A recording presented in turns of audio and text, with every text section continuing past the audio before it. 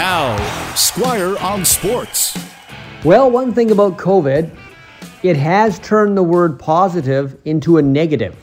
Yesterday morning, the Canucks got the results of their rapid tests, and JT Miller and Thatcher Demko both came up positive and won't play tonight against the Florida Panthers. So that means no Miller, no Demko, no Horvat, no Garland, no Yaroslav Halak, which normally wouldn't sound bad, except because there's no Halak and no Demko, the Canucks are going to have to face the highest scoring team in the NHL with an Abbotsford Canuck goalie, Spencer Martin.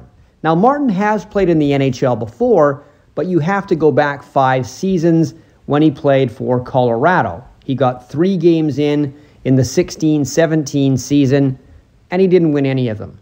But he hasn't lost in Abbotsford so far this season, 5-0-2. So, who knows? Here's his big chance to show the Canucks that maybe he can be a backup down the road. And Florida might be a bit tired.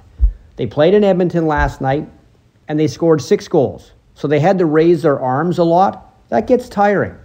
And Sergei Bobrovsky was the goalie last night, so they will play their other goalie, whose name is also Spencer, oddly enough. Spencer Knight, 20 years old. He is the goalie of Florida's future, although so far this season he has been a bit shaky. So maybe the Canucks have a chance. If they can get 40 shots on goal the way Edmonton got last night, perhaps, because Spencer Knight right now is not playing like Sergei Bobrovsky. It's a long shot. It's a bad situation. But maybe there's some magic in the Canucks this evening. There better be, because they're going to need a lot of magic. Squire on Sports on 980 CKNW.